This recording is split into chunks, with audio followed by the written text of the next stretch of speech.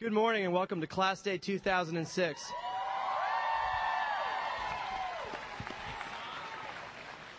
I'd like to extend a very warm welcome to all the parents, all the faculty, administrators, and most especially the great class of 2006 today.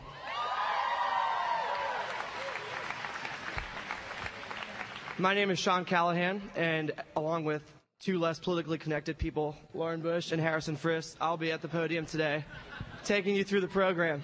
No, seriously, thank you for coming out today. It's very easy in the midst of 20,000 alums running around here, mostly drunk, and also terrifying monsoon rains for the last 4 days to lose sight of what's going on. And it's nice to gather for one second to last time as a class. So I hope Class Day provides us all with a great opportunity to pause, to be together as a class, and to reflect on what we've done at Princeton. Class Day is a less formal event that allows the great class of 2006 a chance to reflect and celebrate before we walk out the Fitz-Randolph gates tomorrow. And lastly, we'd like to thank President Clinton for making time to be here.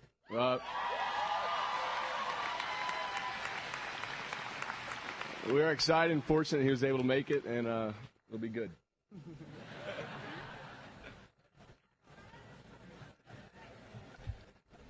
Before we start today, it's worth pausing for a moment to reflect on how fortunate we are to be here as a class. And we reflect and we pause especially to remember two of our classmates who cannot be here today who have passed. And we take a moment of silence now to remember the loss of Bradley Zankel and Minsley Davis.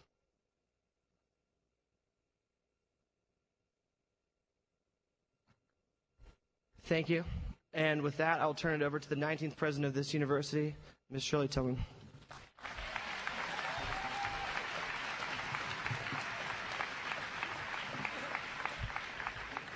Good morning. Hi there. It's a great pleasure to greet all of you on Class Day, but it is a very special honor to welcome our keynote speaker, President Bill Clinton.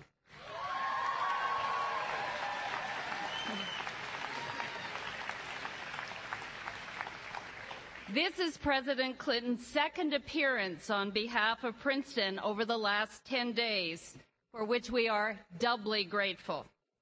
He spoke with great eloquence and uncharacteristic brevity at a celebration for Toni Morrison at Lincoln Center, and we are delighted to welcome him back to our campus. But I should say in all candor that your arrival does not come a day too soon. I have only recently recovered from the disappointment of having your daughter Chelsea decide to go to Stanford. Despite the incredibly interesting tour I gave her of the Department of Molecular Biology some years ago. Unfortunately, the Office of Admission has a longer memory and has expunged my name permanently from their list of effective faculty recruiters. Oh well, perhaps I shouldn't have mentioned my plans for curbing grade inflation to her.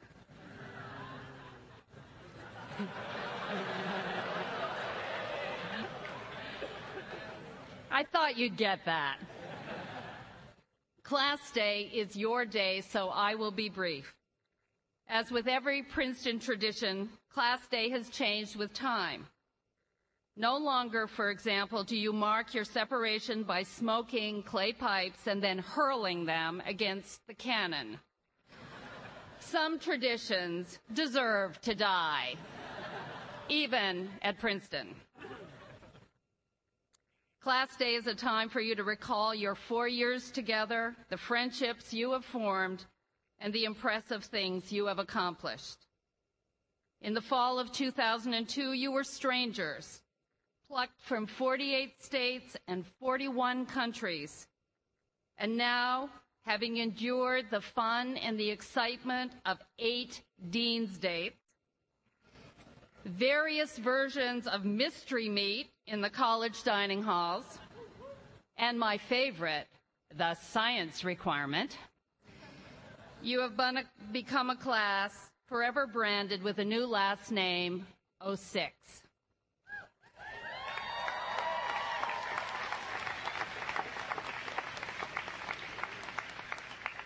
It gives me great pleasure to invite your new class president, Dan Puglisi. Dan, if you'll come up.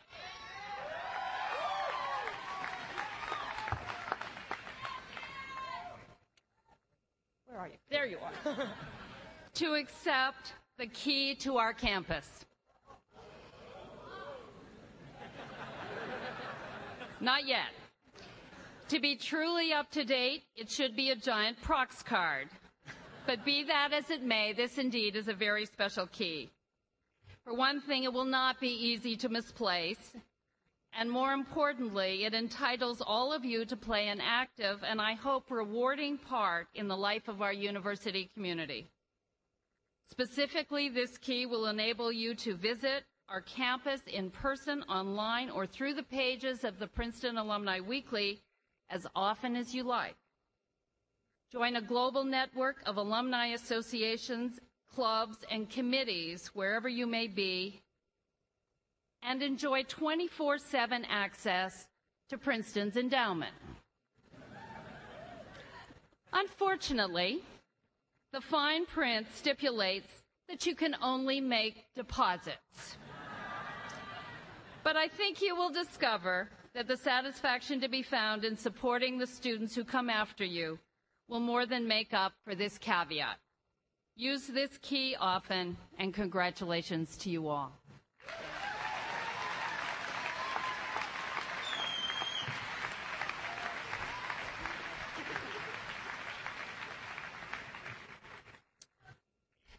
A year ago, Sean, Harrison, and I originally sat down to discuss who could potentially be our 2006 Class Day speaker. Although we were overwhelmed with possibilities and ideas, Clinton's name immediately came up. But then we thought Hillary would probably be too busy. We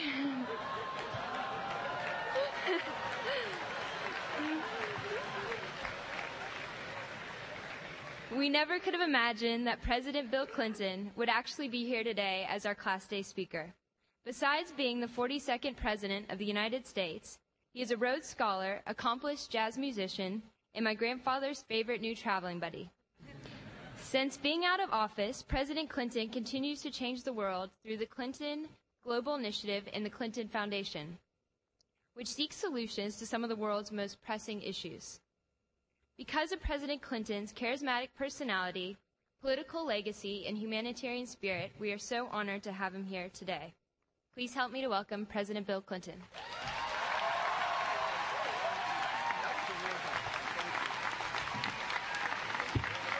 Thank you very much. Thank you. Thank you very much. Thank you. Thank you very much. Thank you very much, Lauren, for the introduction. I thought Hillary was too busy to be here today, too. She told me she had to go back to the Senate, and then I see Senator Frist here.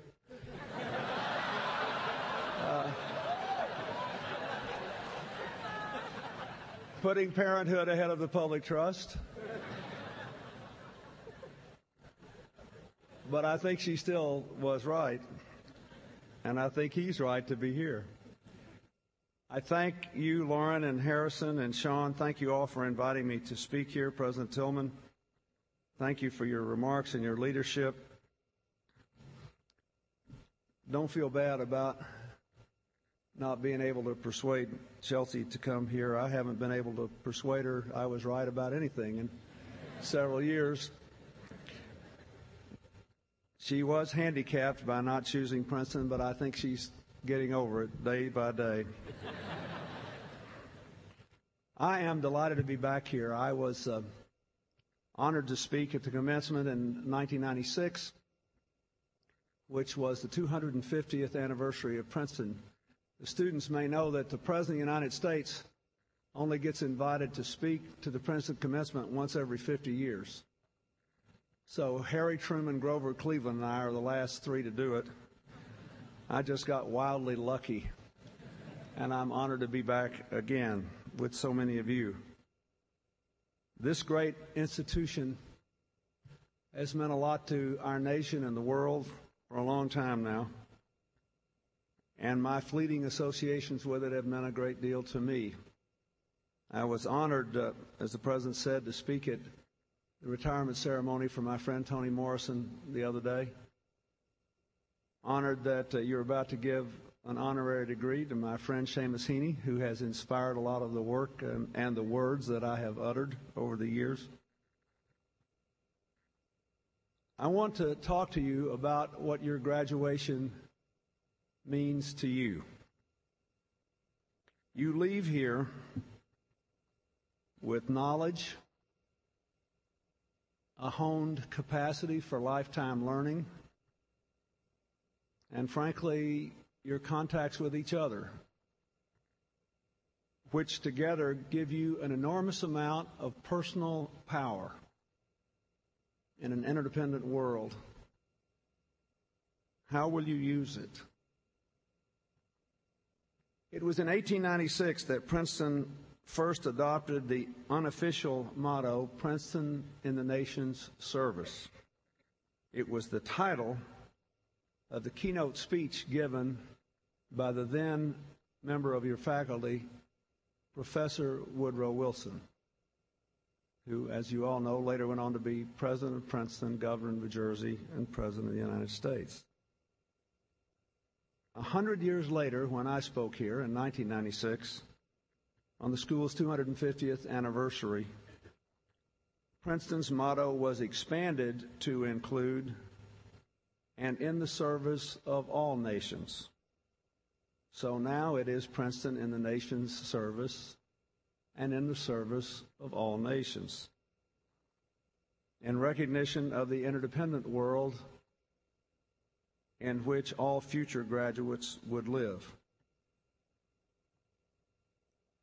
10 years ago, I identified with that because I thought it was my mission to build the positive and reduce the negative forces of interdependence at home and around the world.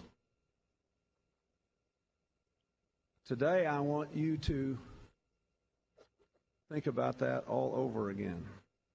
Princeton has given you personal power.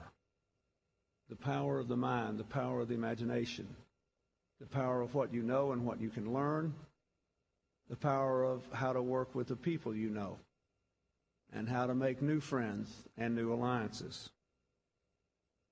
Students from all over America and more than 40 other nations. How will you be of service to your nation and all the world? I believe in order to decide the answer to that question, you have to be able to ask and answer for yourselves 4 simple questions.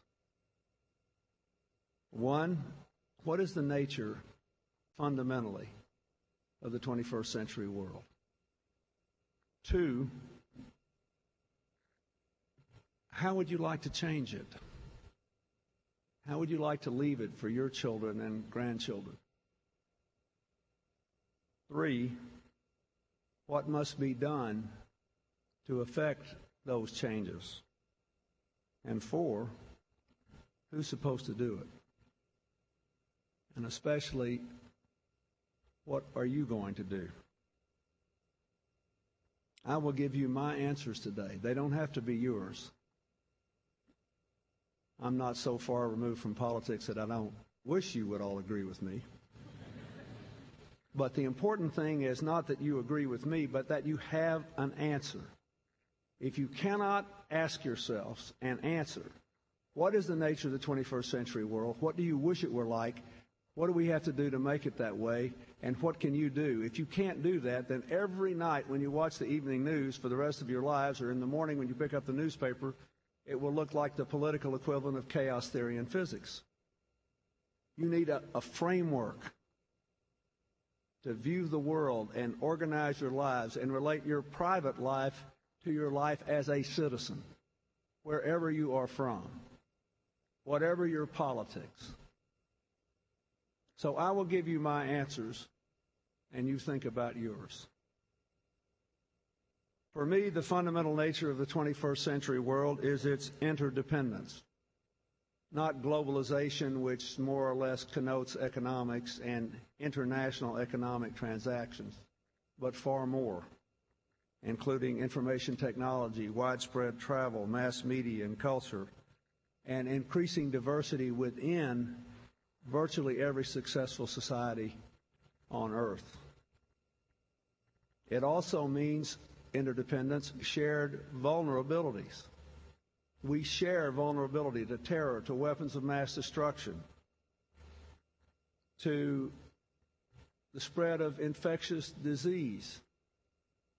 Have you noticed changes in the news since avian influenza became a threat? You can turn on the evening news in the United States and find out that some chicken in Romania has been found with avian influenza, and you know how many square kilometers in Romania every last chicken was killed in. And you may smile about it, but it's a good thing. It's a good thing. It gives us a chance to avoid repeating the devastation of the Spanish influenza that in three great ways between 1918 and 1920 killed somewhere between 25 and 50 million people in the world. We are bound by our common vulnerability to these kinds of things. And of course, we also share a vulnerability, potentially the most profound of all, to climate change, and to the possibility of massive energy shortages much sooner than most people believe. With interdependence, you have positive and negative aspects. Sometimes on an issue you have both. If you look around the Princeton class, it's much more diverse than it would have been 30 years ago. You are the best embodiment of positive interdependence I can imagine. Think how much more interesting you are than the Princeton graduating class of 1906. A bunch of boring white guys like me. Just think about it. But interdependence can also be negative. Our shared vulnerability to terror. When I was president, we had 8 years of progress toward peace in the Middle East, and then the whole thing came apart, and we had 4 years of the Second Intifada, and 3 times as many Israelis and Palestinians were killed in those 4 years as in the previous 8, but they were no less interdependent. They just went from positive to negative interdependence. Sometimes you have both elements at once. One of the reasons that this immigration debate in America is so contentious now and so elusive, and I believe so completely without a satisfactory solution, is that the elements of positive and negative interdependence are so mixed in it. No one can doubt that we are a nation of immigrants and that it has made us so much better, so much more interesting, and so much more a beacon of hope to people throughout the world, as some of your finest graduates in this class demonstrate. And yet, if we have a system of open borders, no one can doubt that with a long border across our Canadian line and a long border across the Rio Grande River, it makes us somewhat more vulnerable to terror, so we have to have some better control of our borders. No one can doubt that the vast majority of the immigrants inside this country, including those that are undocumented and made a positive contribution, worked hard and paid taxes, but no one can question that if you have a legal system, you have to find some way not to punish those who patiently wait in line and follow the law in favor of those who found another way to get here. It's a complicated, difficult problem. I mentioned it today not to resolve it, but to say it is a perfect example of the nature of global interdependence having both positive and negative elements. That's why I'm not going to be too political today. That's why I sort of favor what the president tried to do, because I thought we were trying to get the best of both worlds, and there is no perfect solution. The interdependent world we live in is good for you. By definition, you're here. you're graduating one of the finest institutions in the world. But it is inherently unstable and unequal. Half the world's people live on less than $2 a day. 1 billion on less than $1 a day. 1 billion people never get a clean glass of water. 2.5 billion people have no access to sanitation. 1 in 4 of all deaths this year will come from AIDS, TB, malaria, and infections from dirty water, principally cholera and diarrhea, and 80% of the people in the last category will be under 5 years of age. And nearly nobody in America will die of any of those things. So the current condition, while making life more interesting for you and allowing you to leave this great institution with resources of personal power unknown to all but a tiny fraction of people who have ever lived on this planet, is unequal and unsustainable. So that's my answer to question 1, fundamental nature of the modern world. Question 2, what would I like the world to look like for my children and grandchildren and yours? I would like us to move from unstable, unequal interdependence to more integrated communities, locally, nationally, and globally. What is the definition of any successful integrated community? A university, a city, a business, a civic club, a family. They all have 3 things in common: shared opportunities and benefits, shared responsibilities, and shared values. A sense that membership means something, that is fundamentally fair and just and hopeful. Now, to a realist hearing me say this, someone would say, I can't believe that guy was ever president. How could you be so naive as to think, with all the grief going on in the world today, people could ever have a set of shared values? I think they could if they were general and embracing, and they worked everywhere. Every person deserves a chance. Every person has a responsible role to play. Competition is good, but cooperation often works better. Our differences are important. They make life more interesting. They aid the search for truth, but our common humanity matters more. Those simple values. They all rest, interestingly enough,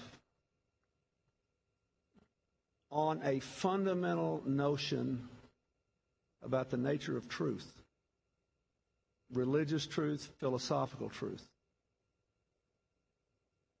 And that is this: no matter what your faith, if you have any, you must believe there is a truth. But there's a very different impact to believing in the existence of truth, capital T, and the ability of any person to be in full possession of that absolute truth, much less to turn it into a political program, which is absolutely true, that if you reject, you don't even deserve to live. That is, after all, at the root of a lot of fundamentalist terror. Here's the truth, I have it. Here's the necessary political program that follows from it. And if you don't buy it, you're less human than I am, and your life matters less. If people will simply reject that, the idea, not that there is no truth, but that in this fleeting life, all of us are imperfect enough to be unable to fully possess it, much less turn it into a political program that's fully true, then we can find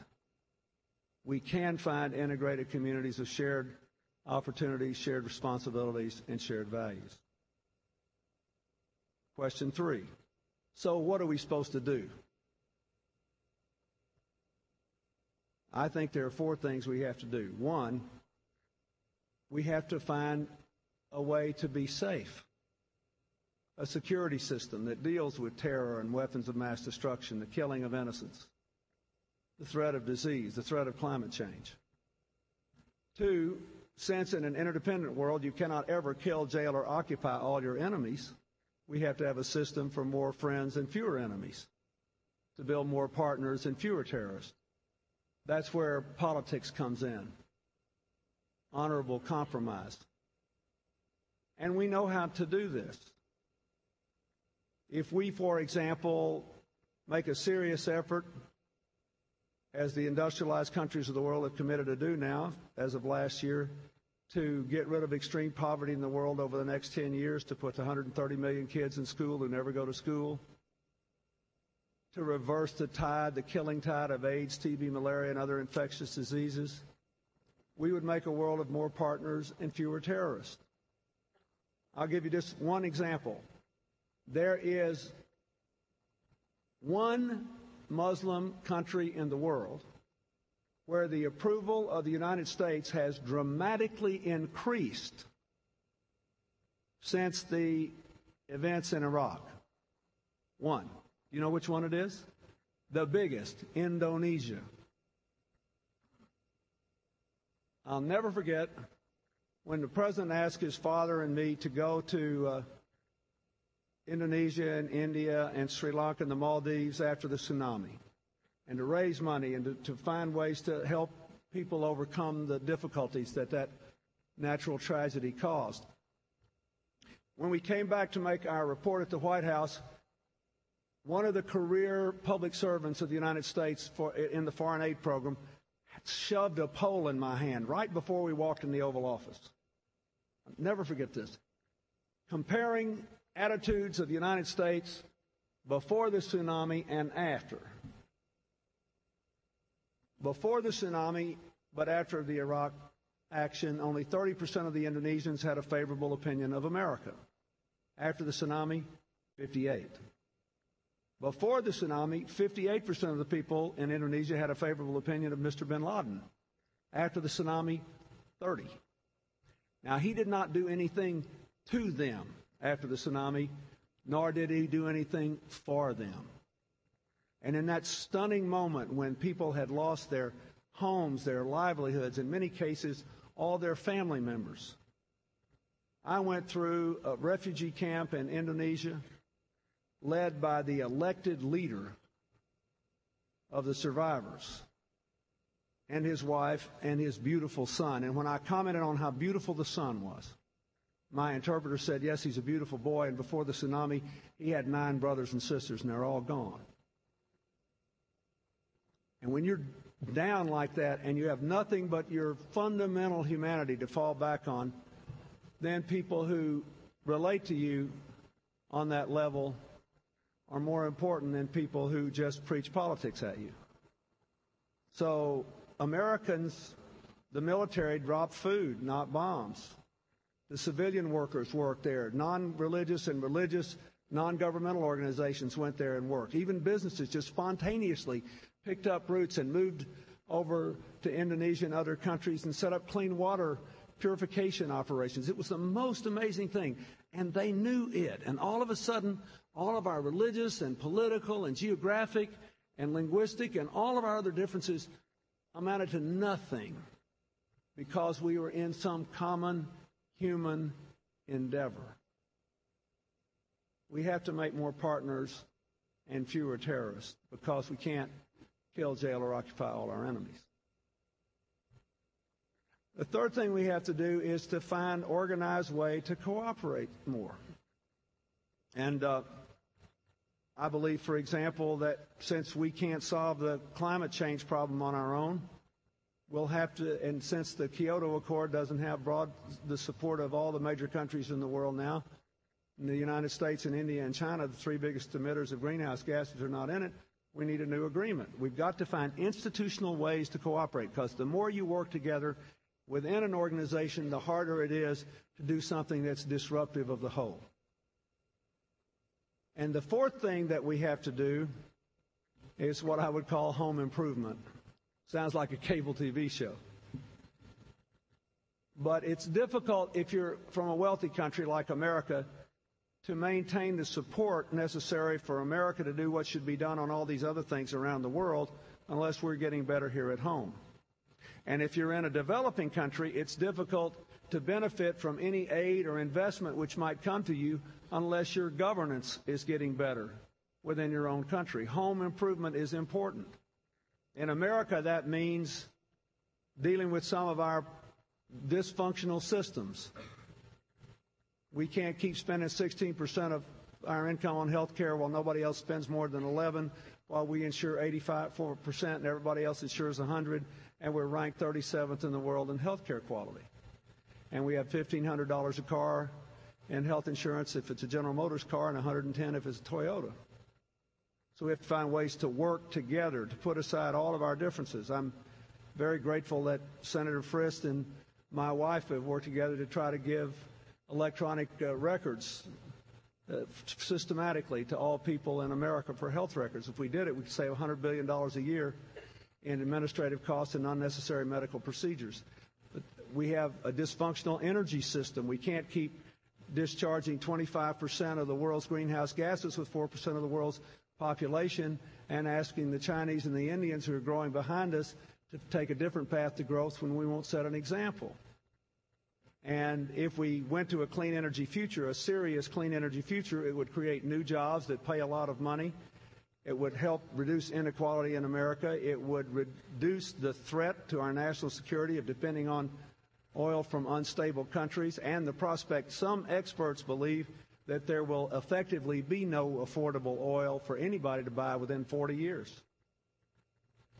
And it would enable us to deal with the responsibilities that we have to avoid the worst, most calamitous consequences of climate change. Home improvement is important. So that's my answer. My answer is, how do we get from here to there? With a security system, a system for more partners and fewer terrorists, more institutional cooperation, and home improvement. The fourth and most important question, what can you do about it? Well, the government has a role to play in all these areas, but let's just posit for a moment that most of the security work and the development of international cooperation will be done by governments. That leaves building a world with more partners and fewer terrorists and home improvement, where private citizens can do enormous public good. Now, going all the way back to the time when Princeton was founded, America has had a tradition of private citizens doing public good. Benjamin Franklin organized the first volunteer fire department in America before the Constitution was ratified. When Alexis de Tocqueville came here in 1835 from France, he noted that Americans had this remarkable propensity just to get together and solve problems and not wait for the government to do everything for them. This is a big part of our history. But in the last 10 years, three things have conspired to give you and your classmates and your contemporaries more power as private citizens to do public good than any group of people in all of history. One, for the first time in history, more people live under democracies than ever before. It means that the leaders are more subject to public opinion. And even non-democratic countries cannot resist public opinion in a mass media culture. Two, the rise of the Internet has given ordinary people unprecedented power to change the course of events if they all agree on the same thing at the same time. When the tsunami hit South Asia, 30% of America's households gave money to relief, over half over the Internet. And Great Britain and the Netherlands per capita gave even more because of the Internet. When the president asked his father and me to go raise money for Katrina and try to set up some projects to help people in the Gulf Coast area about a year ago, this August, the next month I went with my wife to the New York State Fair. It's my only obligatory trip as a Senate spouse. I mean, after all, what good is a guy from Arkansas to a senator from New York? Except at the State Fair, where I've got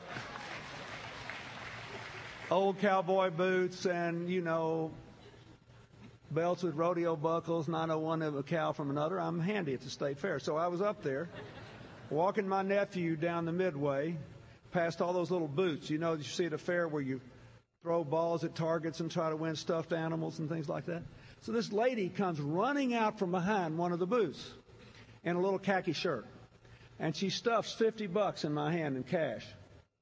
She says, "This is for the Bush-Clinton Katrina Fund. I am sorry to give you this money in cash, But as you can see, I'm working, so I don't have time to send it over the net. Now, this lady's not a Princeton graduate or a dot-com millionaire. How much money can she make working at a fair booth, right, in Syracuse, New York? And already her preferred way of giving is over the Internet. In 2004, for the first time in our political history, small contributions to both the Republican and Democratic parties in the aggregate were bigger than large ones because of the Internet.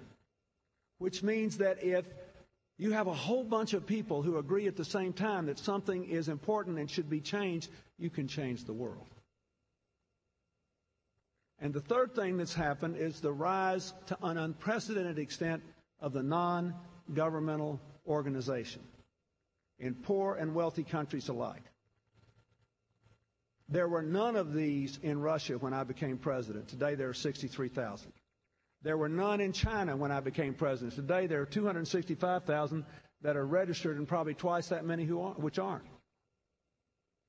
All over the world, in all kinds of countries, there are people organizing and banding together as private citizens to do public good. And it gives you the power to change the world in the areas I mentioned, making your own country better and making a world with more partners and fewer adversaries. I can't tell you what you should do. I can only tell you that if you have power, you have a responsibility to use it, and you cannot walk away from it. And since you live in an interdependent world, you can't get away from its adverse consequences. You can only try to minimize them, ultimately erase them, and maximize the potential before you. I don't want to see the future of your children and grandchildren compromised because we failed to have the right security systems, because we failed to do something about climate change and the drying up of energy supplies, because we failed to reach across the religious and cultural divides of this world, because we failed to do something about the fact that half the world's people are living on less than $2 a day when most of the rest of us can make money beyond our wildest dreams. And the governments of the world will have to do some of this, but people can do a lot of it. Private citizens, not only of the United States, but of any country in the world, doing public good. It is no accident that Time magazine named Bono and Bill and Melinda Gates the People of the Year last year. Why? They never held any political office. They have done enormous public good.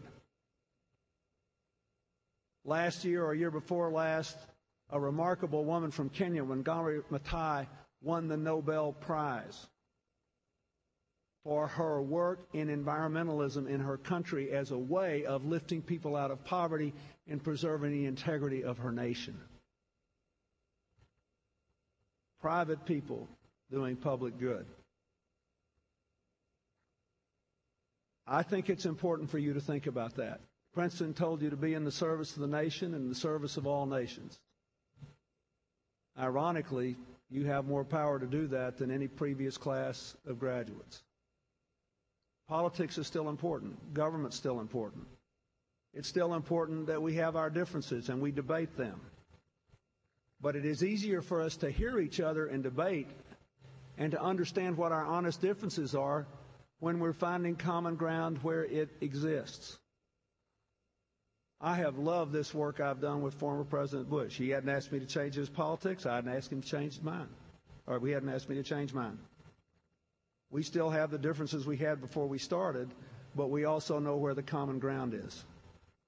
And as you build bonds of personal affection and mutual respect across lines that divide you, then it becomes harder for people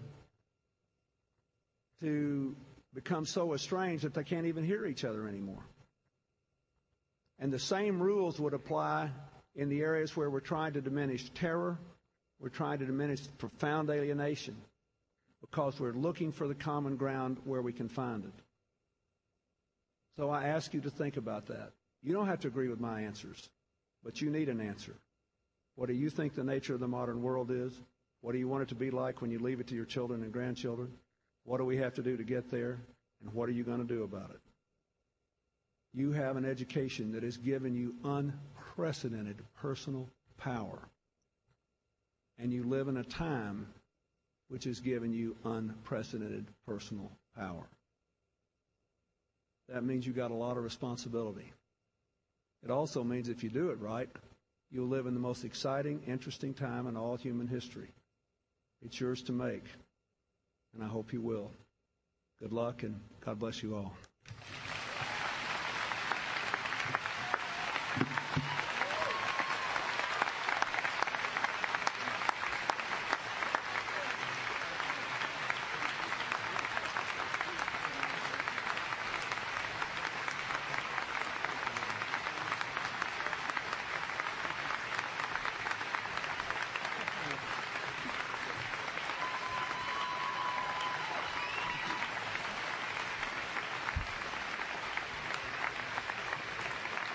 I'd like to thank President Clinton one last time for joining us here on Class Day.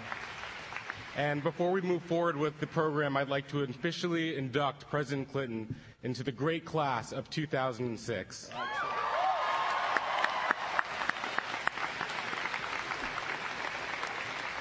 As part of your honorary membership, you will receive a 2006 class jacket. You'll receive a certificate that's been signed by all the senior class officers and a copy of the 2006 Nassau Herald. Thank you very much. I love it. Thank you.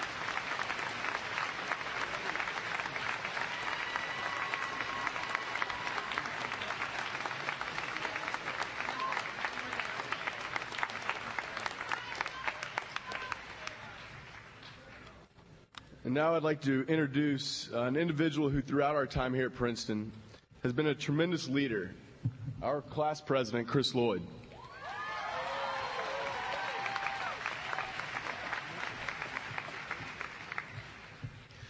Good morning, members of the class of 2006 and guests. It's an incredible honor to stand here in front of all of you this morning. You know, when they told me I had to send a message to the class, my first instinct was a stylish email with links and graphics.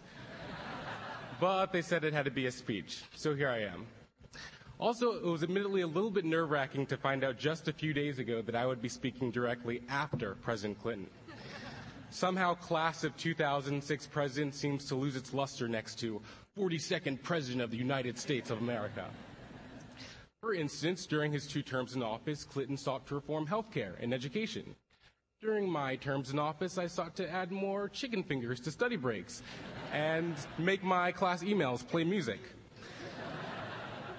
Clinton radically reformed the welfare system. I radically reformed the distribution of class hoodies. Clinton's wife is the junior senator from New York. I'm single and have a personal MySpace.com that no one really replies to. Call me.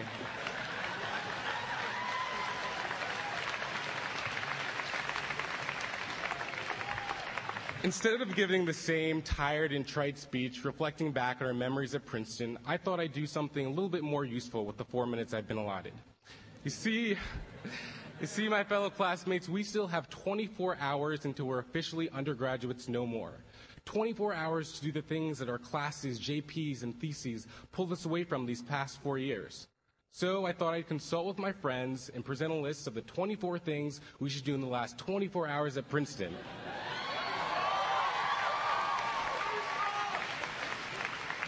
But since I only have about 3.5 minutes left, we'll have to make do with 10. Number 1, call up your friends in the class of 2006 at Yale and start laughing and reminiscing about how great it was to hear David Sedaris and Bill Clinton talk to you during baccalaureate and class day. Then be sure to ask them if their class day speaker, Anderson Cooper, was as moving as he is on CNN's Anderson Cooper 360.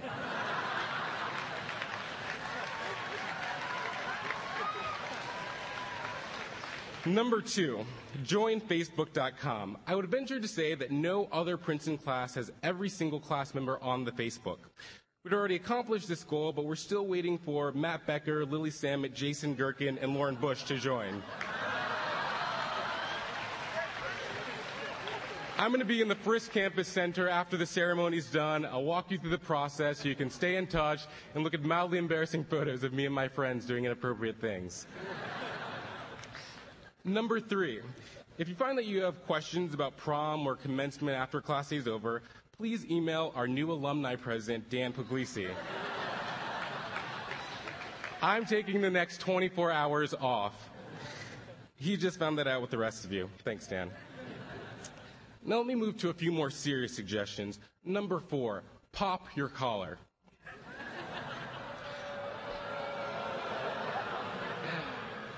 I won't explain that one.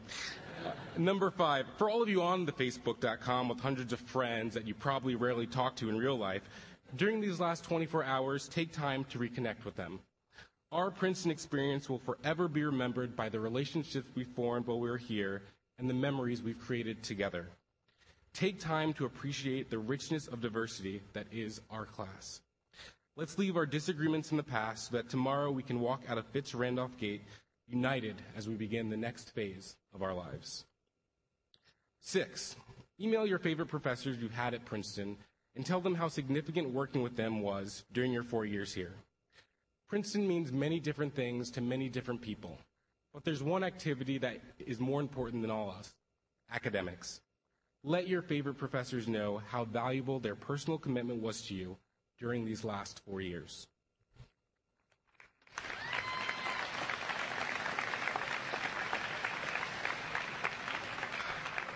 Number 7, go exploring. In the hurriedness of campus life during our time here, it was easy to be confined to the same areas of campus. But before you go, be sure to discover the intimate surroundings of Lake Carnegie, the majestic corners of the Graduate College, or the serene landscape of the battlefield. That was serious, guys. Number 8, thank your parents. 4 years and 100...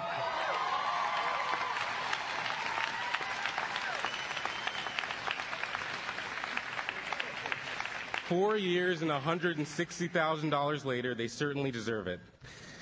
They nervously drove away after they dropped us off here in 2002, and now they sit around us, incredibly proud of how we've grown and what we've accomplished while we were here. Number 9, donate money to Princeton.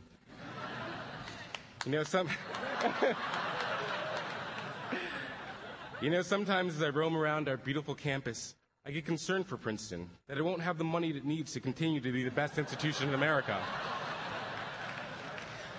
Okay, that was a bold-faced lie. Princeton will continue to have a lot of money, but only if generous Princetonians like us continue to want Princeton to remain the best university in the world.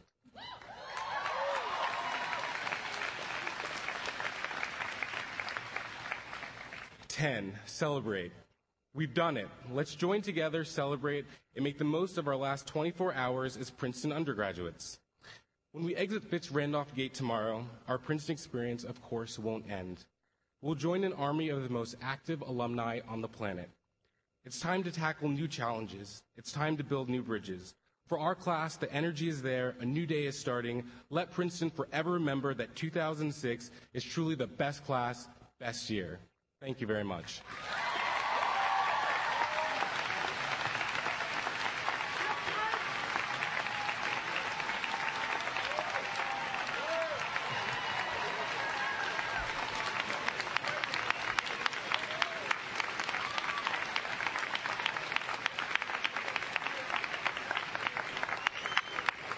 I'd now like to welcome to the stage the other senior class officers, Dan Puglisi, Misha Renda, Amanda Chi, and Gretchen Tonneson.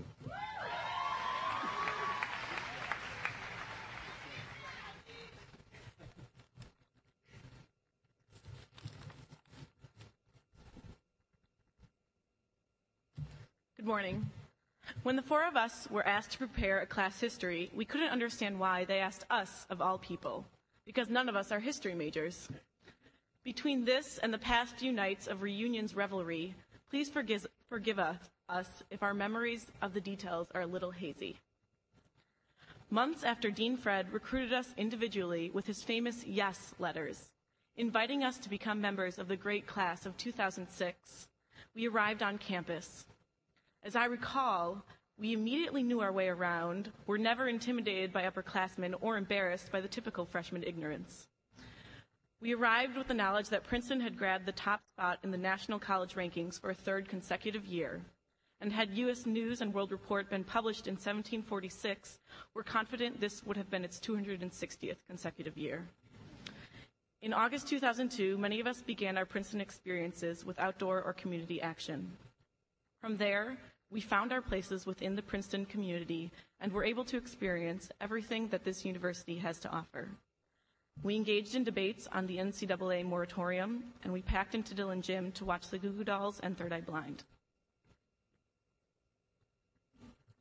We soon discovered that Dean Fred decided to retire from his post after realizing that he would never assemble a class as great as ours, and after his fears were confirmed upon admitting the class of 2007.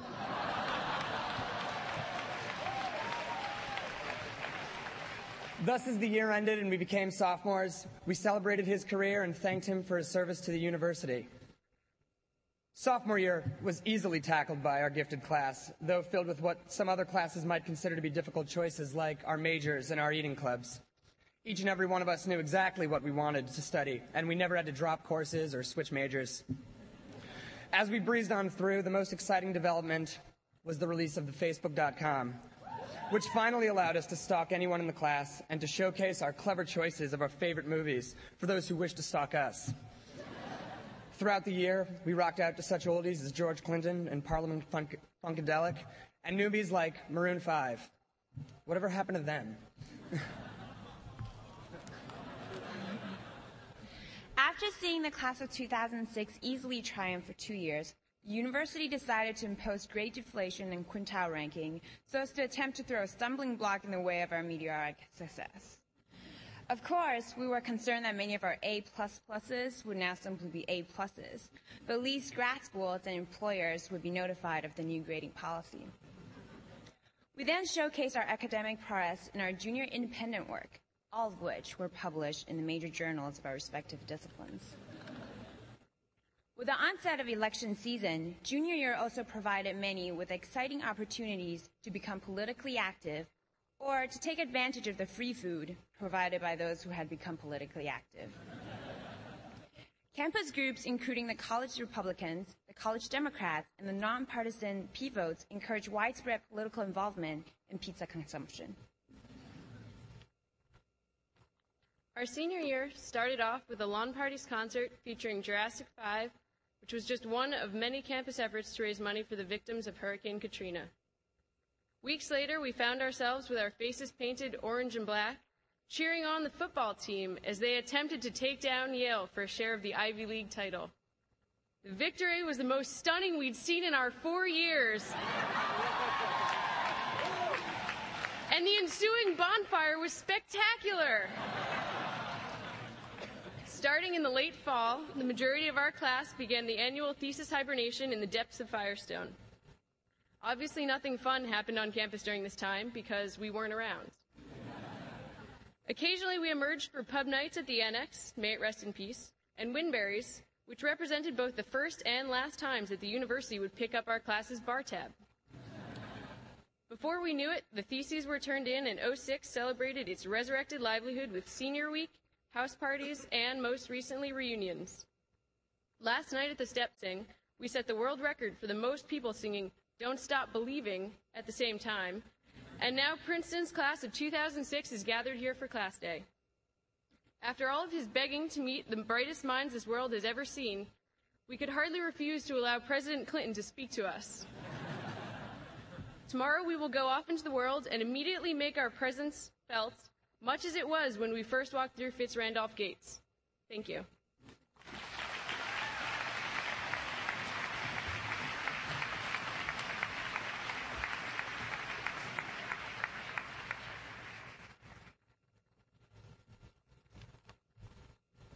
With that, I'd like to introduce Dean of Undergraduate Students, Kathleen Dignan.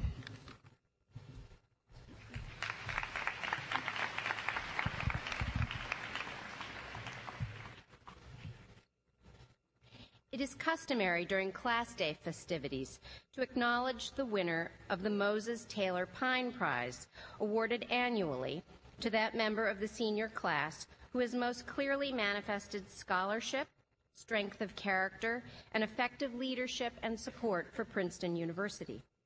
The Pine Prize, which is the highest honor the university confers upon an undergraduate, was presented this year in February at Alumni Day to James Williams and Jeremy Golubkow-Taglasi. James and Jeremy, would you please stand so that we can recognize your achievements?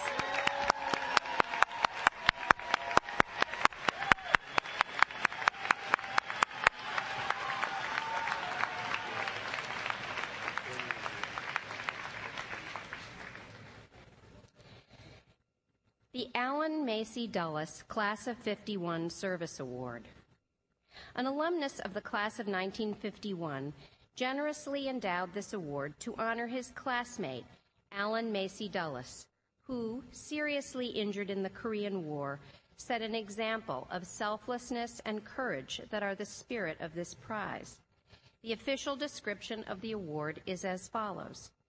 Presented each year to the senior whose activity while a Princeton student best represents or exemplifies Princeton in the nation's service and in the service of all nations. The Alan Macy Dulles 51 Award is presented this year to David Mann Podrasky.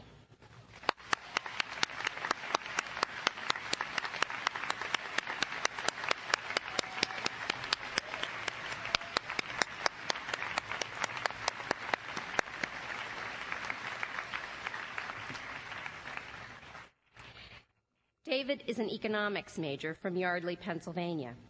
He is as devoted to Princeton as an undergraduate can be. Early in his Princeton career, he was determined to share his enthusiasm for this place by becoming an Orange Key tour guide. He has become one of Orange Key's best guides, having conducted over 120 tours. David has also worked hard to improve accessibility on our campus for mobility-impaired students. He has compiled data, served on panels, and made presentations to the Council of the Princeton University community and to various administrators. David has traveled to hospitals and homes in order to visit other young people and make himself available to those who have suffered spinal cord injuries, providing practical suggestions, advice, and hope. David is very active in his church. He has served as a math tutor for children and as an assistant packmaster of a Boy Scout troop. We wish David all the best next year when he begins his PhD program in economics at the University of Pennsylvania. Please join me in congratulating David Mann Podrasky.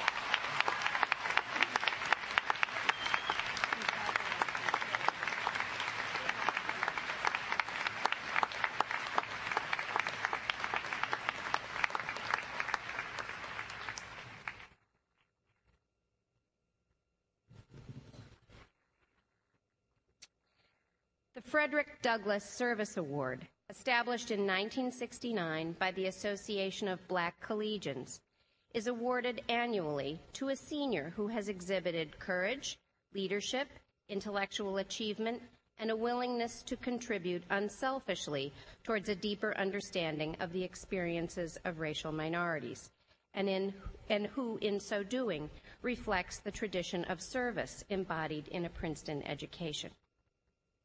This year, the winner of the Frederick Douglass Award is Juan Gonzalez.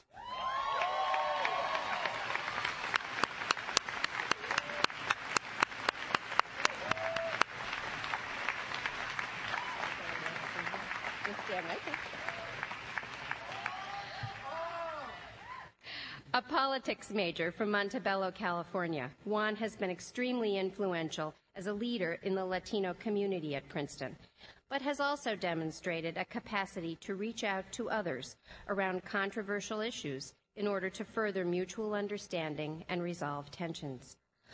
Juan has promoted political awareness of issues relevant to the Latino community on campus and in our surrounding community. He has worked closely with the migrant worker population in Princeton as a volunteer through St. Paul's Church, and he has co-chaired the Latino Heritage Month Committee, planning for speakers, compiling budgets, publicizing events, and effectively leading representatives of a number of different cultural groups in a month of programming. He has been president of the Chicano Caucus and president and business manager of Ballet Folklorico. Juan has reached out to support the LGBT community as a peer educator and was selected as a panelist at Reflections on Diversity during orientation. He is very attuned to the issues of race and class at Princeton and has worked hard to make our campus a welcoming and supportive environment. Congratulations, Juan.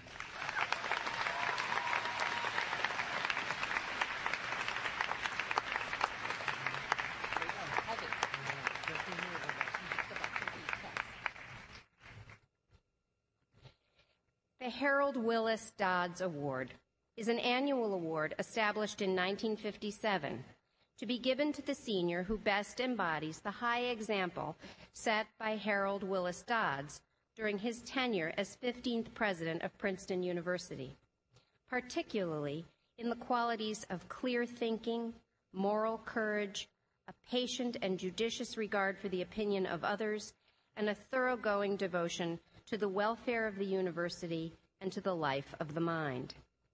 This year's winner of the Harold Willis Dodds Award is Claire Wu.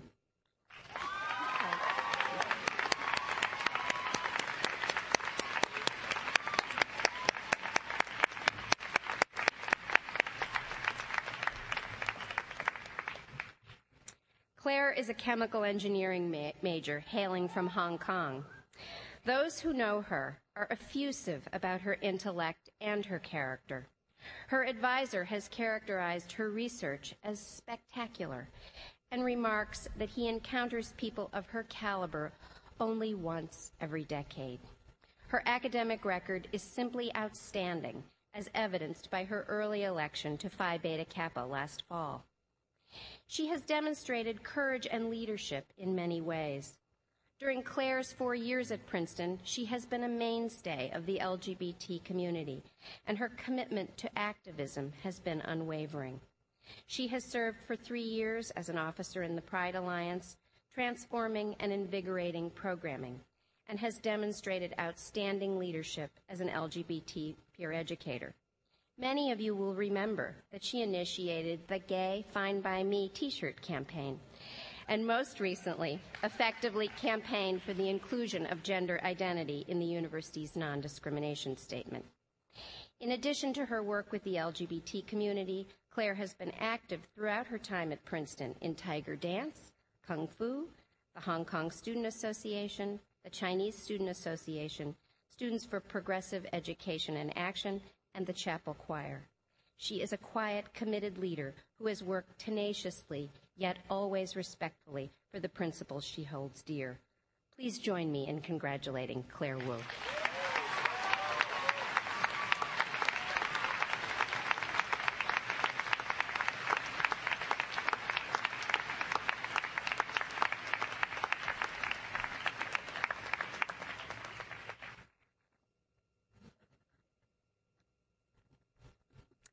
The next 2 awards are voted by members of the senior class.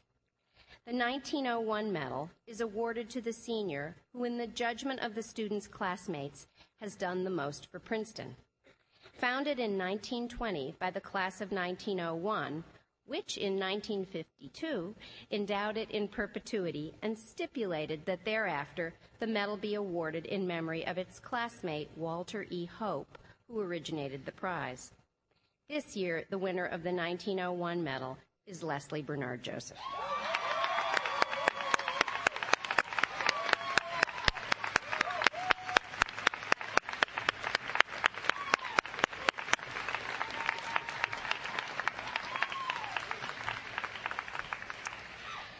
Leslie is a native of Bayshore, New York, has majored in politics, and will also receive a certificate in African American Studies.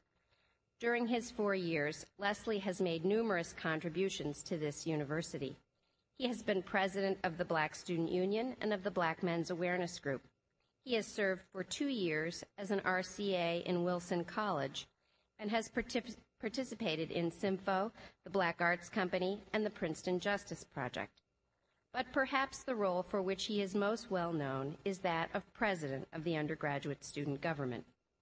Leslie was a careful steward of that organization and its resources, While his accomplishments in that role were many, arguably the most noteworthy is his founding of PINS, Princeton in the Nation's Service, a month-long initiative designed to promote service and encourage the entire university community to reinvigorate its commitment to the local community just beyond our gates. In his role as USG president, Leslie worked tirelessly to open dialogue among and between many campus groups and to forge strong relationships with campus offices and departments. He listened to your suggestions, effectively cultivated support, and built coalitions among campus constituencies. Thank you, Leslie, for all you have done for Princeton, and congratulations. You're welcome.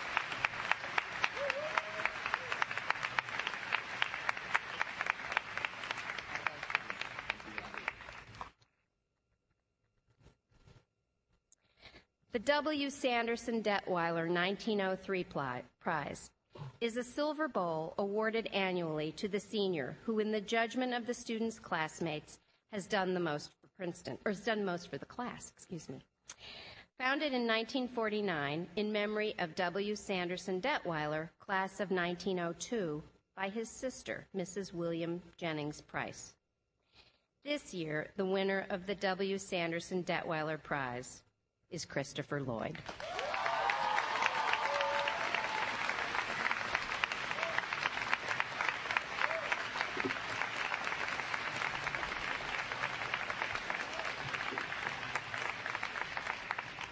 Big surprise, huh?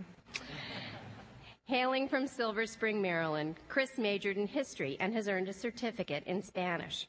He has been a member of the executive committee of the Princeton University Alumni Council, a member of the Princeton Justice Project, and a college program advisor in Wilson College. Indeed, Chris has left his mark on Princeton in a variety of ways, but most notably as president of the great class of 2006 for the past 3 years. He founded and ran PrincetonClassGear.com, an online resource to expedite the ordering and distribution of that all-important 2006 apparel. He has led a loyal core of your class officers who have worked with him for 3 years in planning and implementing an extraordinary number of class activities, including parties, trips to Broadway shows, formals, pub nights, and senior week. He has ably overseen many of the spectacular events you have enjoyed this week and will continue to enjoy for the next 24 hours.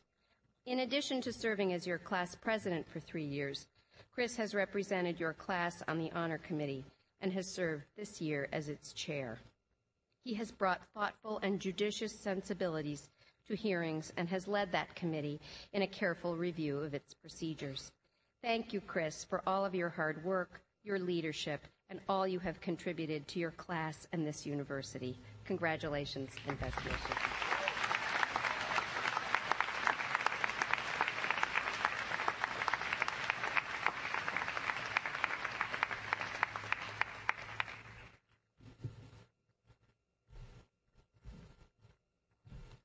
Now for our first student address, given by Ben Fass. Ben is an English major who has participated in Quipfire and the Triangle Club while at Princeton.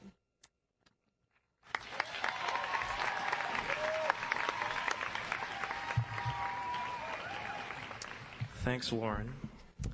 So, wow. Sorry. After the step sing last night, I went back to my room and I watched Batman Begins on DVD. I don't know how many of you guys have seen it, but apparently Batman went to Princeton.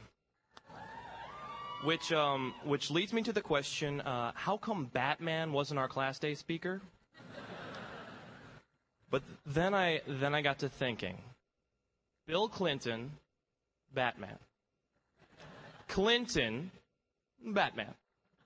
One of them fights crime, one of them fights poverty. One lives in a bat cave. The other used to have a cave-like structure he could hide in case of nuclear annihilation. The similarities don't stop there. One's a millionaire bachelor. The other is the 42nd President of the United States and a former Rhodes Scholar.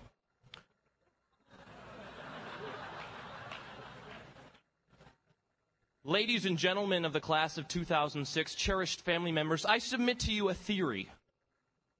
Bill Clinton is Batman.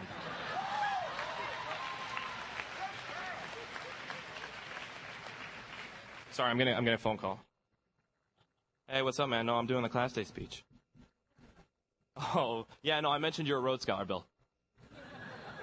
What is that? You went to Yale? Oh, well, that kind of invalidates my theory, Mr. President. No, thanks a lot, Mr. President. Or should I call you Batman? No? He hung up on me. Oh, well. When I was a boy, I think like many young boys, I had the dream of having superpowers.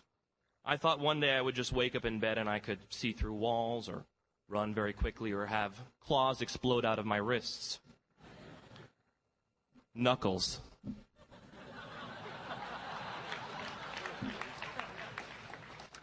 I wanted to be special, unique, important. When there was trouble, I'd help. Who do the police call when there's a hostage situation? Ben Fast. Who does the army turn to when aliens invade the planet Earth? Ben Fast. Who does the president call at the bleakest hour? President Bush. He calls Karl Rove. And then Ben Fast. I tried everything to get super. I was x-rayed 15 times at my local hospital.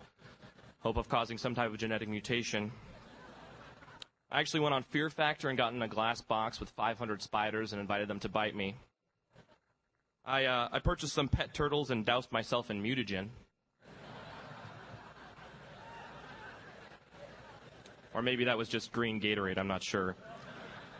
But then something happened at Princeton when I got here. Maybe it was that experiment I volunteered for at the plasma physics lab, or maybe it was just the dining hall food. But I started to feel changes.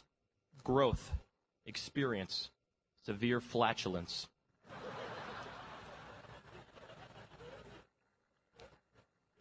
Suddenly, I was assigned training, field training, outdoor action.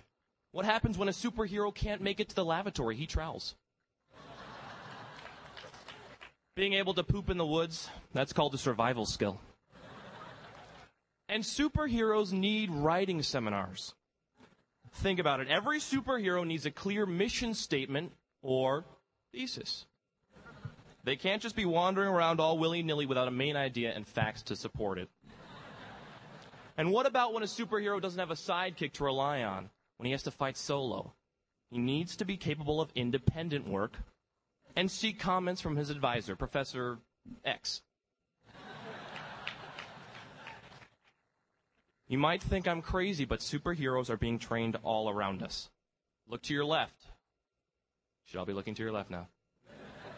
Look to your right. Look forward. Shake the person in front of you's hand. Come on, try it. It's difficult, right? You're doing something like this or like... But most likely, if you were capable of that gesture, you just shook the hand of a superhero. Maybe the hand of a future leader of America. Maybe you shook the hand of a parent who paid for 16 years of Princeton tuition consecutively. That would be Carolyn Crabtree's parents.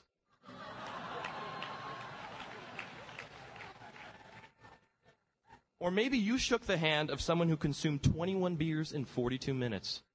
A 21 Club member. That's pretty super. Some of you may not think you're a superhero just because you didn't drink a lot or don't have a future in public policy or can't possibly afford to put 4 children through college. Think about the money there. But there's still one superhero that we all can be.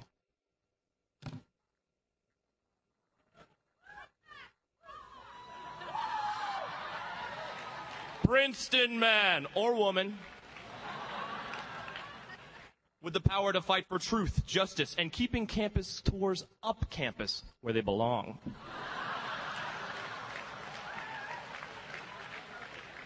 And the leader of the Princeton superheroes, Shirley Tillman. This mild-mannered molecular biologist has the power to shatter glass ceilings in a single bound, promote higher learning, and make it cool for women to work in the laboratory. It's pretty cool. Class of 2006, be on the lookout. Superhero scouts are here at graduation to see if you have what it takes. They've already been testing us. We had the endurance trial during baccalaureate. How long can you stand in one place wearing a gown and a hat and sweating before you want to die? We had the singing trial. How well do you know mildly popular hits that were written when you were born? And the final trial, that involves walking in an appropriate costume.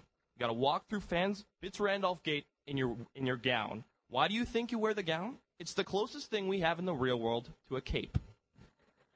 And now, before I depart, please recite the superhero code of conduct with me. Ready for it? Yes? No? Yes? I, Benjamin Fast. Very funny. Do solemnly swear to uphold the honor code, to serve our nation and all nations, and to participate in annual giving generously. Thank you very much.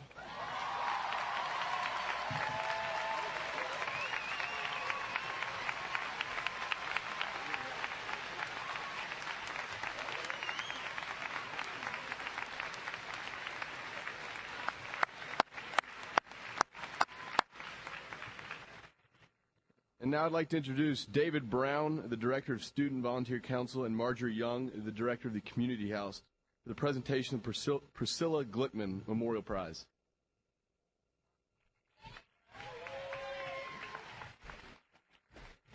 Dear class of 2006, you have astounded us in your capacity to commit yourself to community service.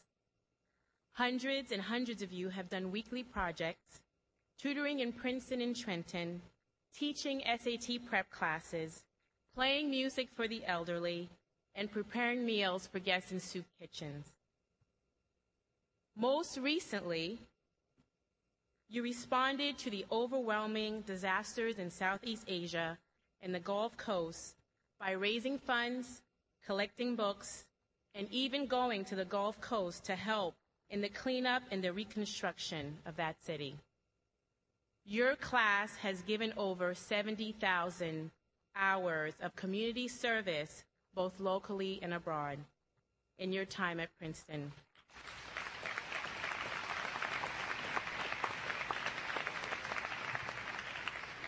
We are in awe and we are grateful. Thank you for your service. The Priscilla Glickman Class of 92 Memorial Prize is awarded annually to a senior or seniors in recognition of outstanding contributions in the area of community service. This year's recipients stood out for their work that they have done both here on campus and in the community. They are Sarah Colon and Laura Collins.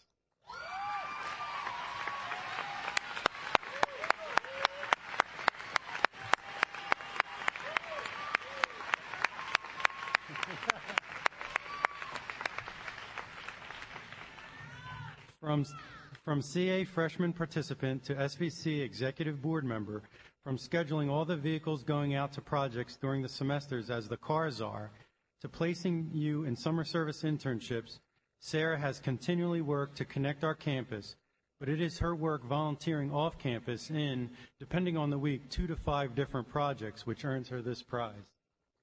Tutoring, mentoring, building, teaching, Sarah has done it dependably, skillfully, with grace, humanity, humor, and without any fanfare, that is, until this moment. Congratulations, Sarah.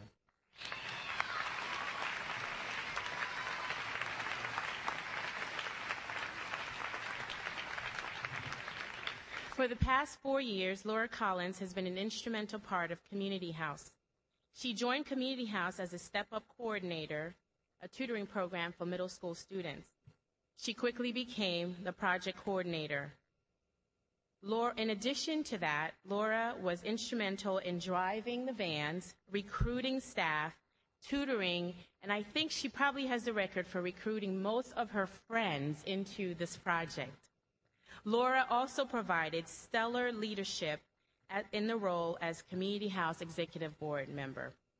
Recently, I heard Laura explain to someone, myself, why she has and continues to be committed to service. And she said something like this: I have a compulsion to serve others, she said, because I know that all things are not equal. I have been given so much, I feel compelled to give back. Remember that? Laura, on behalf of Community House, I want to thank you for your genuine commitment to reaching teaching, and serving others with all the skills and the God-given talents that you've been given. Congratulations.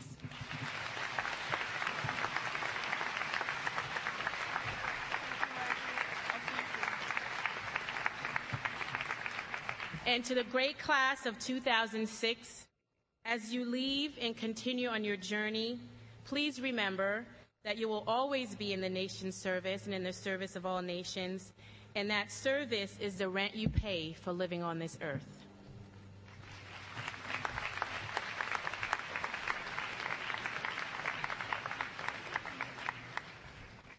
Thank you. Our next student speech will be by Maggie Dillon. She's a German major from Grosse Pointe Farms, Michigan.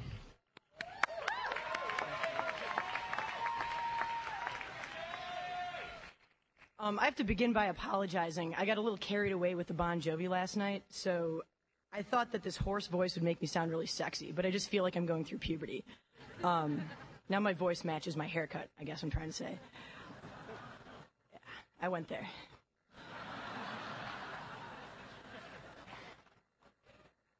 I remember feeling relieved and then terrified when I realized that my parents had actually started the car and begun the 12-hour drive back to Detroit. I was really, yeah, that just happened. I was relieved because finally there was no one to tell me what to do, but I was terrified because there was no one to tell me how to do it. I was alone at college, armed only with the conversation-starting crutches of, "Hi, where are you from? What's your name? Do you like the Dave Matthews Band? BT Dubs, you totally remind me of Charlotte from Sex and the City. OMG, you remember that one time on Saved by the Bell when Jesse got addicted to caffeine pills? LOL. Yeah. I felt the same way upon entering Dillon Gym to meet my OA group. I was terrified because some guy was dressed like Braveheart. And I was relieved because finally someone was up in my face yelling at me to say my name, what animal I'd most like to be, and to jump, shake my booty. I think that OA and CA exist for 3 reasons. To allow us to become accustomed to the fact that acronyms will structure and color our lives at Princeton. To allow salmon a chance to force its way into our wardrobes in time for lawn parties. And to allow upperclassmen the chance to shellac the campus with signs telling us what to do with ourselves once we've gotten ticks and athlete's foot, or alternatively, save the world. Upon our return, it seemed like even the trees were covered with posters telling us to sing, dance, find a husband. That definitely did not happen. There were posters telling us to row, congratulations on the national championship, telling us to play rugby, or to join Sasa, Tasa, or Casa, and then even the lawns were covered with poster sales, giving us the chance to demonstrate our individuality with Monet's water lilies if we liked art, or Animal House if we were fun, or those vintage travel posters if we had been to Europe once on a high school trip. I opted for the Dark Side of the Moon poster that figured prominently in every movie I'd seen about college. As the seasons changed, so too did the posters. Already overprogrammed, we were now being told how to fill up what was left of our free time by going to see the people who had actually made it into all of those advertised groups. And then overnight, more posters descended upon us, urging us to support this candidate with a name conducive to punning, or that candidate whose poster tried a little too hard to look like an Abercrombie ad, or to support DJ Bob and the idea of 90s nostalgia. Some posters told us that love equals love, or that food equals love, or to drink the blood, whatever that means. As I look back on these 4 years of posters, it strikes me that for all the places they seem to be, like in the bathroom stalls, for example, there was one place they noticeably weren't: in the classroom. Back in elementary school, middle school, and high school, when you could go to Starbucks without getting a spelling lesson, or when you could go to the U store and buy a Princeton shirt in orange and black and not seafoam green and lavender, the walls of the halls of learning used to be adorned with posters of people with big hair and exaggerated gestures and simple messages about how to live our lives. Even if these classroom posters were the Kenny G of the wall art world, they still told us what to do and how to do it. A high school classroom poster I recently saw had the simple message of pay attention. Below pay attention, the following pieces of advice were listed. Learn to focus and understand. Be especially attentive to parents, teachers, coaches, and employers. listen, don't interrupt, make eye contact. The only eye contact I saw in that picture was between one student and his classmate's ass. As a discerning viewer and interpreter of signs, as we all must be in this era of pumas and pomo, I found the lack of consistency between word and image to be particularly unsettling, but I forgave that because the message at least was important, especially if I could mention it in the context of a speech that probably lost your attention after you realized I'm not nearly as attractive as I was last night. At the step sing. There are for sure a number of reasons, practical and otherwise, why our lecture halls and classrooms are not adorned with those posters of yesteryear. But imagine the inspiration you might glean in an otherwise stagnant Thursday 9 a.m. precept by a simple glance at a poster. An image of one's footprints extending into the desert, or an unusually fat and adorable hamster, with that one simple, powerful word emblazoned below. Dialectic. What I suspect we may come to find is that the next spaces we move in will be full of posters much like the inspiring, instructive classroom posters I just described. That company successories will make sure that the walls of our places of work are filled with pictures of eagles flying over misty mountaintops, challenging us. Dare to soar, guys. Urging us to walk the talk with some picture of penguins walking on a tropical beach in summer.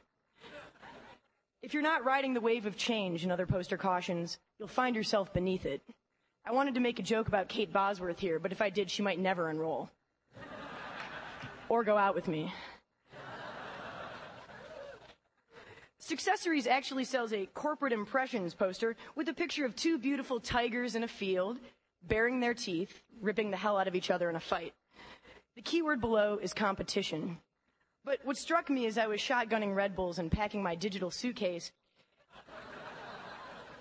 is that the poster's suggestion that we live daringly, boldly, and fearlessly had a lot less to do with competition than it did with what it is that we learned here in these last 4 years. As those words, achievement, brilliance, competition, the stuff of high school valedictory addresses and mutual fund commercials, as they threaten to take over our mouse pads and our coffee cups, our paperweights, and probably even our shot glasses, my wish is that we remember what it is we learned in this place, a place that never showed us an image of a lighthouse and offered us simple answers. I know when I leave tomorrow, I'll go with a brand new set of conversations starting crutches about Aristotle, Adorno, and American Idol. Yeah. And while I may not know exactly what I want to do with my life, I thank Princeton for teaching me how it is I should go about living it. Thank you.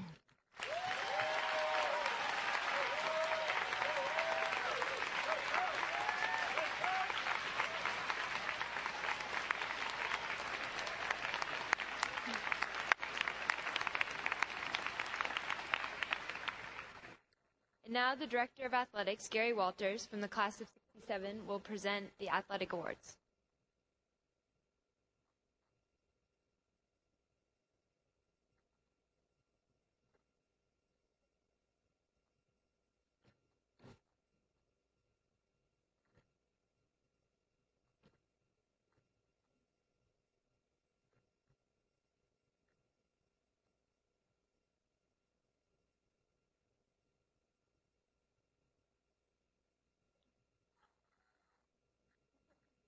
Thank you, Lauren.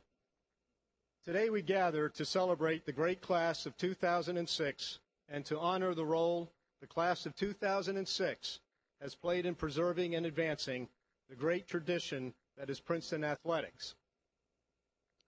Among those contributions have been 38 Ivy League championships, including 13, the fourth highest total in a single year in league history during your senior year.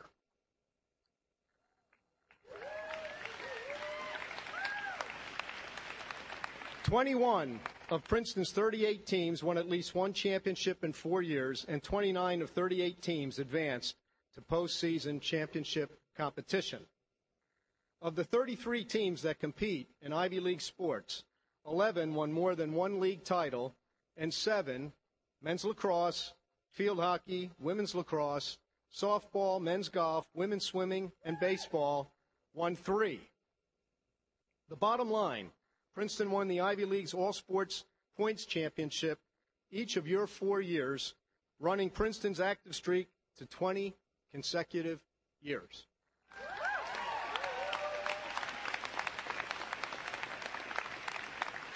And of course, and with great pride, the class of 2006 participated in winning 3 national team championships in women's lacrosse, women's lightweight crew, and women's open crew, an accomplishment that is further complemented by the fact that one of your classmates won 4 consecutive individual national championships in the sport of squash.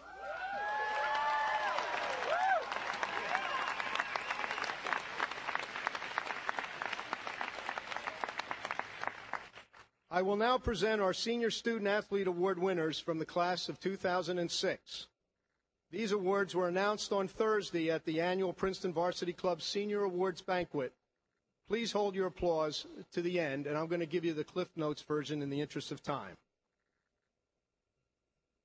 The class of 1916 Cup is presented to the Senior Varsity Letter winner with the highest academic standing at graduation. This year's winner is lightweight rower Michael Broach, a Woodrow Wilson School major who competes as a lightweight rower and achieved a cumulative grade point average of 3.94.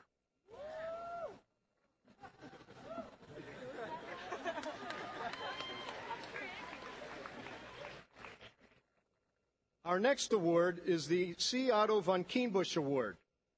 The award is presented to those senior women of high scholastic rank who have demonstrated ability in athletics and the qualities of true sportswomen. This year we have 6 winners. Emily Benke,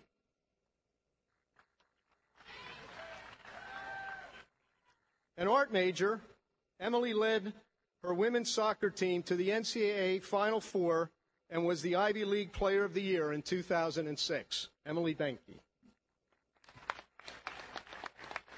Cac Farrell.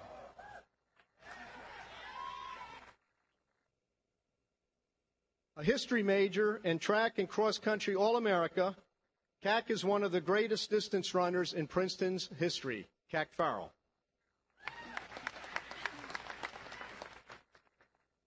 Jacqueline Leahy. A Woodrow Wilson School major and fencer, Jacqueline is a 4-time All-America who compiled a 57-1 record in Ivy League matches. Jacqueline Leahy. Caroline Lind. An anthropology major, Caroline capped a brilliant rowing career by stroking the Princeton Open crew to the 2006 National Championship. Caroline Lind. Aaron Snyder. Congratulations, Aaron.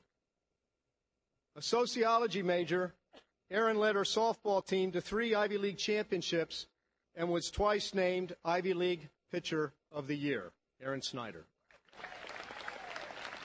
And Lauren Vance. A politics major whose tenacious play on the lacrosse field earned her a first-team All-American selection as well as the 2006 Ivy League Co-Player of the Year honor. Lauren Vance.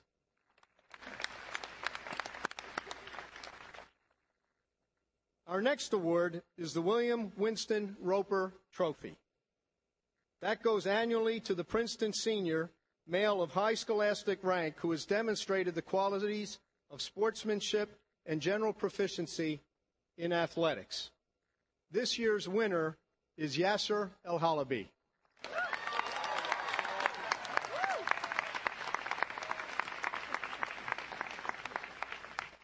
A philosophy major, Yasser put together the greatest individual career in the history of collegiate men's squash, winning 4 individual national titles while also leading Princeton to 2 Ivy League championships.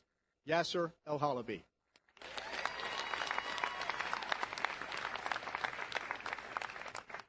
The final honor is the Art Lane Award, named after one of Princeton's athletic icons, Art Lane, class of 1934, and winner of the Pine Prize, who captained the undefeated football team to the national championship. The award is given to honor selfless contribution to sport and society. This year we have 4 winners. Devin Darby.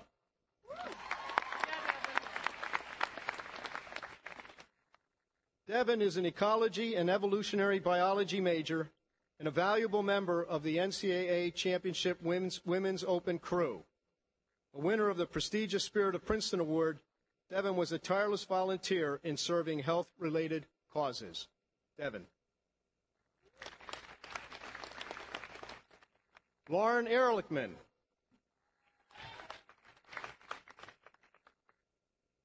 An anthropology major and leader of the Ivy League Championship field hockey team, Lauren has made significant contributions to helping those who are less fortunate. Lauren Ehrlichman. Weston Powell.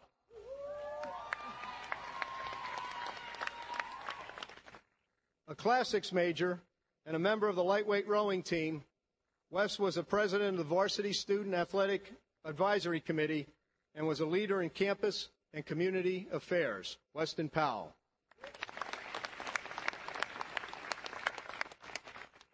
And our final winner is Eric LaRue.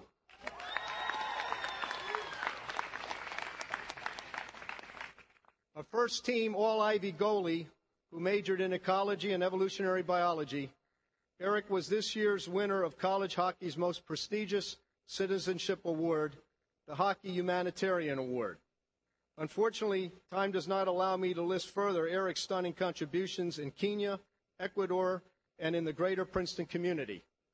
Eric is the very embodiment of the Lane Award. Eric LaRue.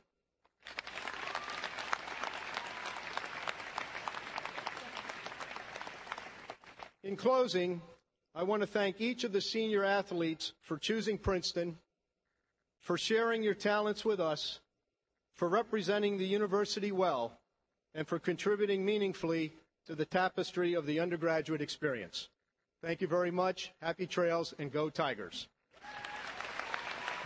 Thank you very much.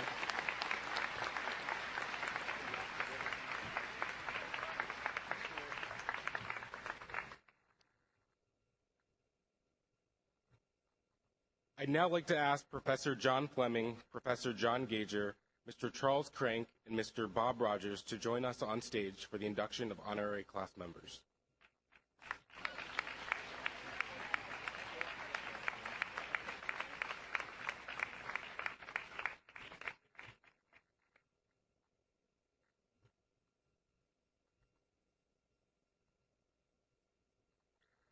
Our first honorary degree recipient is John Fleming. One of the most renowned professors during our class's time at Princeton, Professor Fleming has always been uniquely devoted to the students of this university.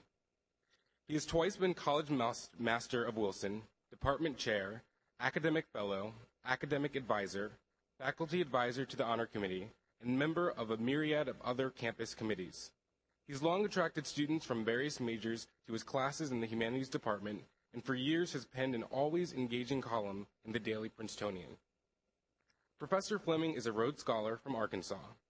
Professor Fleming's outstanding commitment to the students of Princeton, his unflagging optimism in the competence of our generation is perhaps Professor Fleming's most remarkable quality.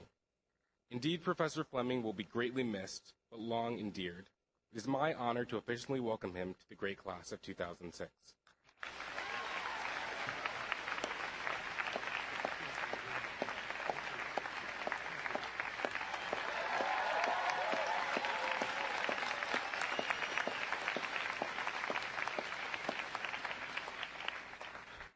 Our next honorary degree recipient is Bob Rogers.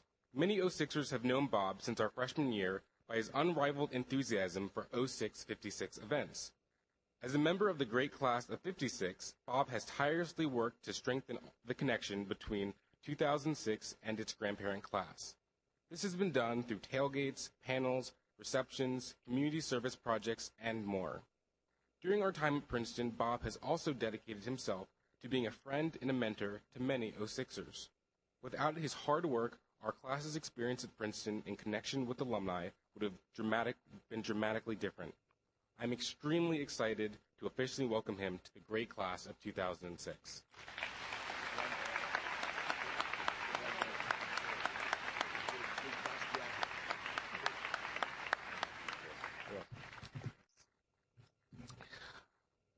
Our next honorary degree recipient is John Gager.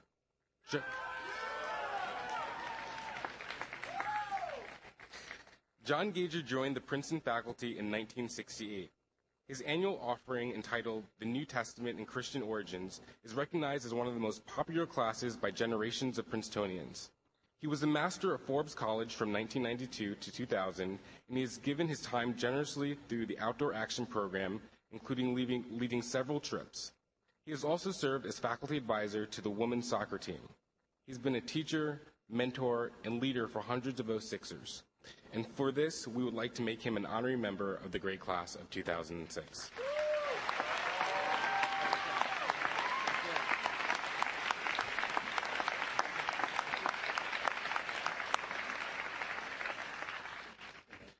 Charlie Crank, as Assistant Director of Building and Grounds Maintenance, is behind the scenes of almost every event that happens outside this campus. He has been an instrumental part of our commencement planning from the very start. In addition, Charlie has helped out with reunions and outdoor concerts, though his only reward has always been knowing that we've thoroughly enjoyed those events.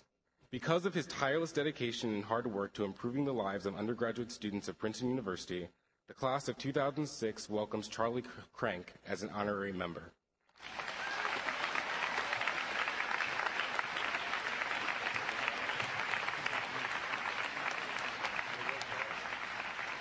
And please join me in giving all of our honorary members one last round of applause.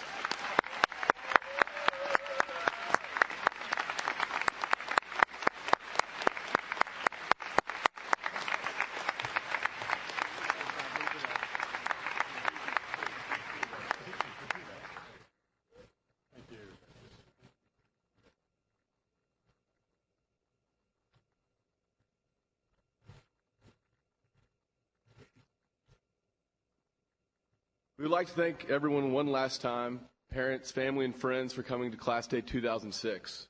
Most importantly, congratulations to the class of 2006. Little housekeeping notes.